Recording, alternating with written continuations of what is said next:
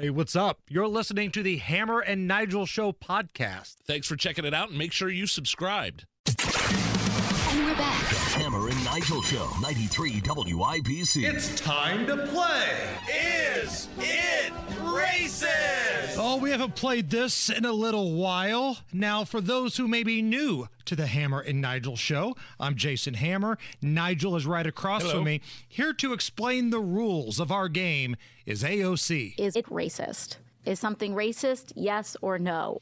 So, former quarterback Ryan Fitzpatrick. Fitzmagic! Fitzmagic. He's part of the broadcast crew on these Amazon Prime Thursday night NFL games, which have been awful, by the way, this year. Colts and Broncos last week, Washington and Chicago last night. I was down in Florida for the Colts. I fell dead asleep and did not regret a bit of it. You scored the same amount of touchdowns asleep as anybody on the field that night, Nigel. But last night, it came down to a fourth quarter. And the Bears are trying to make a run. And their quarterback, Justin Fields, he's a dynamic runner. He got his team into scoring position by scrambling and running the football. Bears got down inside the 10-yard line, first and goal, and they did not score because it seemed like they wanted Justin Fields to drop back and pass instead of running it in for a touchdown. Well, after the game, Ryan Fitzpatrick, he's doing the post-game show. He says, Justin Fields needs to look in the mirror and say, what am I? I'm not Peyton Manning. I'm not Patrick Mahomes. I'm not a pocket passer. He's more of a Cam Newton type. You're a guy who is an elite runner of the football. So he compared him to Cam Newton, who was indeed an elite runner of the football and also a previous MVP of the league. Okay. Well, ESPN's Kimberly Martin called out that quote, saying that it was racist because you're only comparing him to another black quarterback. And that's the type of stereotypes that black quarterbacks are trying to get away from. So what are the stereotypes? That they can only run. That they can only run. Okay. Even though Ryan Fitzpatrick compared him to a MVP of the league previously in Cam Newton, but also compared him to Peyton Manning and Patrick Mahomes, saying, you're not this. You're not their level of passer. You're a dynamic runner of the football. Run it into the end zone. And ESPN's Kimberly Martin called him out for that.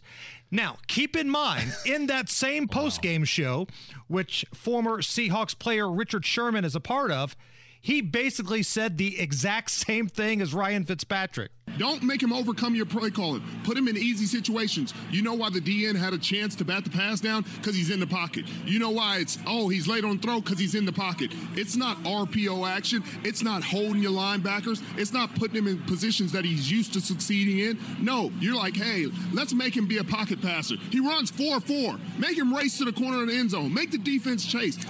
Good night. I think this is... Richard Sherman says basically the exact same thing as Fitzmagic. Don't make him a pocket passer. He's got 4.4 speed. Let him run into the end zone. But yet Ryan Fitzpatrick gets called a racist. I don't think this is not racist in the least. It's not even a little bit, not even close.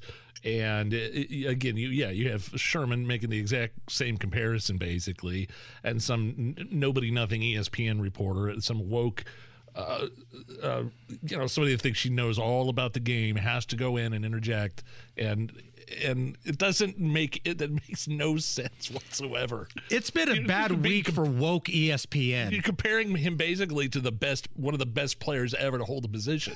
Right, a Heisman Trophy winner, a guy that got to the Super Bowl, a guy that won an MVP. That's not good enough to be compared to if you're Justin Fields. Wow.